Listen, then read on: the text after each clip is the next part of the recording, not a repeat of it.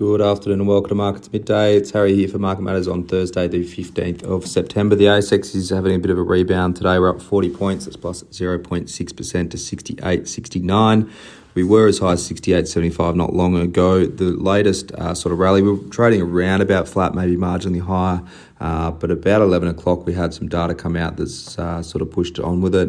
So unemployment was up to 3.5%. It was 3.4% the last. Participation rate, though, climbed to 66.6%. So that was up from 66.4%. And consumer inflation expectations came in at 5.4%. So that was lower than the 5.8% expected and lower than the last print of 5.9% as well. So inflation expectations dropping, unemployment reasonably solid, participation rate up.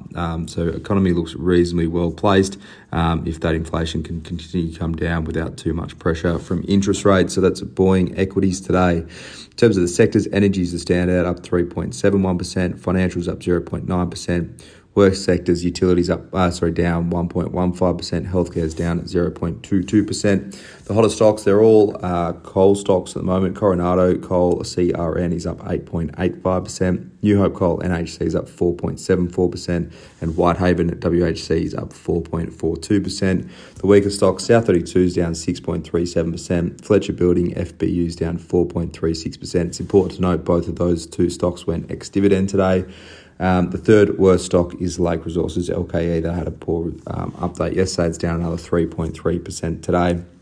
In terms of the stock-specific news today, Select Harvest SHV is up 16.5%. So crop update out from the almond growers today. So 80% of their 2022 crop has been processed. 72% of the total crop has been sold at around about $6.75 a kilo, so pretty reasonably strong pricing there.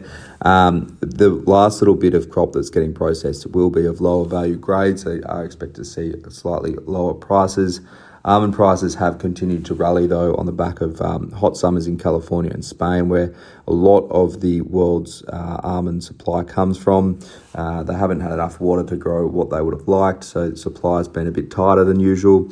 They said, Select that is, have said that they've hit the minimum hive level for the 2023 crop is now in place. So they're forecasting 30,000 tonnes of crop in the year, which is a slight downgrade to what the market previously had and what they'd sort of previously guided to, but a lot worse was priced in. There was a lot of concern around the varroa mite and them not getting enough bees into their crops to then pollinate it and then get a reasonable yield on the back of that. But they have hit that minimum requirement that they sort of said they needed, which is really positive. There was a bit of a short interest in this stock as well, which has helped squeeze that one higher today. So really positive update from Select. It's trading at near 3 months highs now, broken out of its range as well.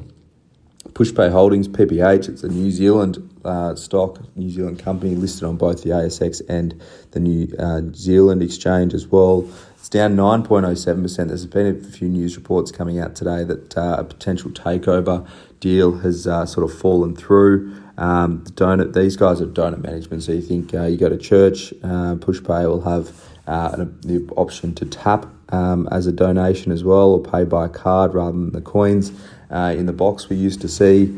BGH and Sixth Street were looking at a takeover deal, so they'd sort of paired up to look at a takeover deal. They own shares in Pushpay as well. Discussions with the company have now wrapped up and no deal has been put forward just yet. It is a really solid company, but obviously probably a little bit of a headwind near term in terms of share price performance if a deal doesn't eventuate on the back of that one. Just quickly on Myer as well, MYR is their tickets down 1.57%. They're out with their full year 22 sales. They're a bit of a weird one with July year-end sales. We're up 12.5%. Online growing rapidly. Net profit of $60.2 million was more than double last year's. They've got net cash of $186 million. That's up $74 million in the year. They're going to pay a 2.5 final div, so 4 cents for the full year. They said growth has continued into FY23. They didn't put any numbers around that. It's probably what is weighing on the stock a little bit today. It has had a really good run up into this result as well. I guess retail in general has actually done really well, despite all the doom and gloom we saw heading into reporting season. Myer, that looks like a cracking result. They've got the flexibility now in their balance sheet that a lot of people used to be concerned about.